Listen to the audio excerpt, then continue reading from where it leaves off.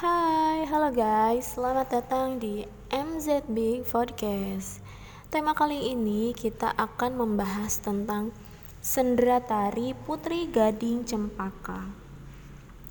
Di wilayah Bengkulu sendiri, dulunya sempat berdiri kerajaan-kerajaan yang berdasarkan etnis seperti Kerajaan Sungai Serut, Kerajaan Selebar, Kerajaan Patpetulai, Kerajaan Balai Buntar, Kerajaan Sungai Lemau, Kerajaan Sikiris, Kerajaan Gedung Agung, dan Kerajaan Marau Riang. Di bawah Kesultanan Banten mereka menjadi vazal.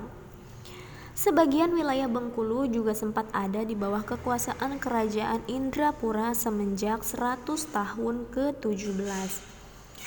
EIC sejak 1685 mendirikan pusat perdagangan lada Benkolen atau Kolen yang berasal dari bahasa Inggris Catland yang berjasa tanah patah.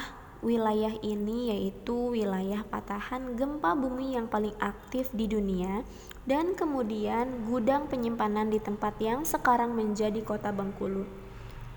Kala itu, ekspedisi EIC dipimpin oleh Ralph Ord and William Cowley sebagai berupaya menemukan pengganti pusat perdagangan lada setelah pelabuhan Banten jatuh ke tangan VOC dan EIC dilarang berdagang di sana.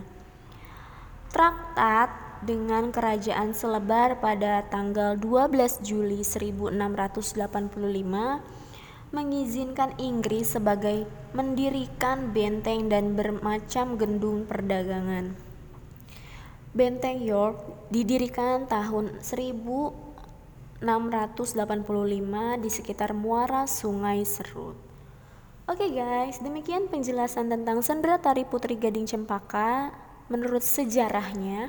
Semoga bermanfaat dan menambah ilmu pengetahuan tentang ragam kesenian tradisional Indonesia.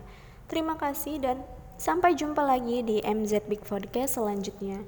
Bye.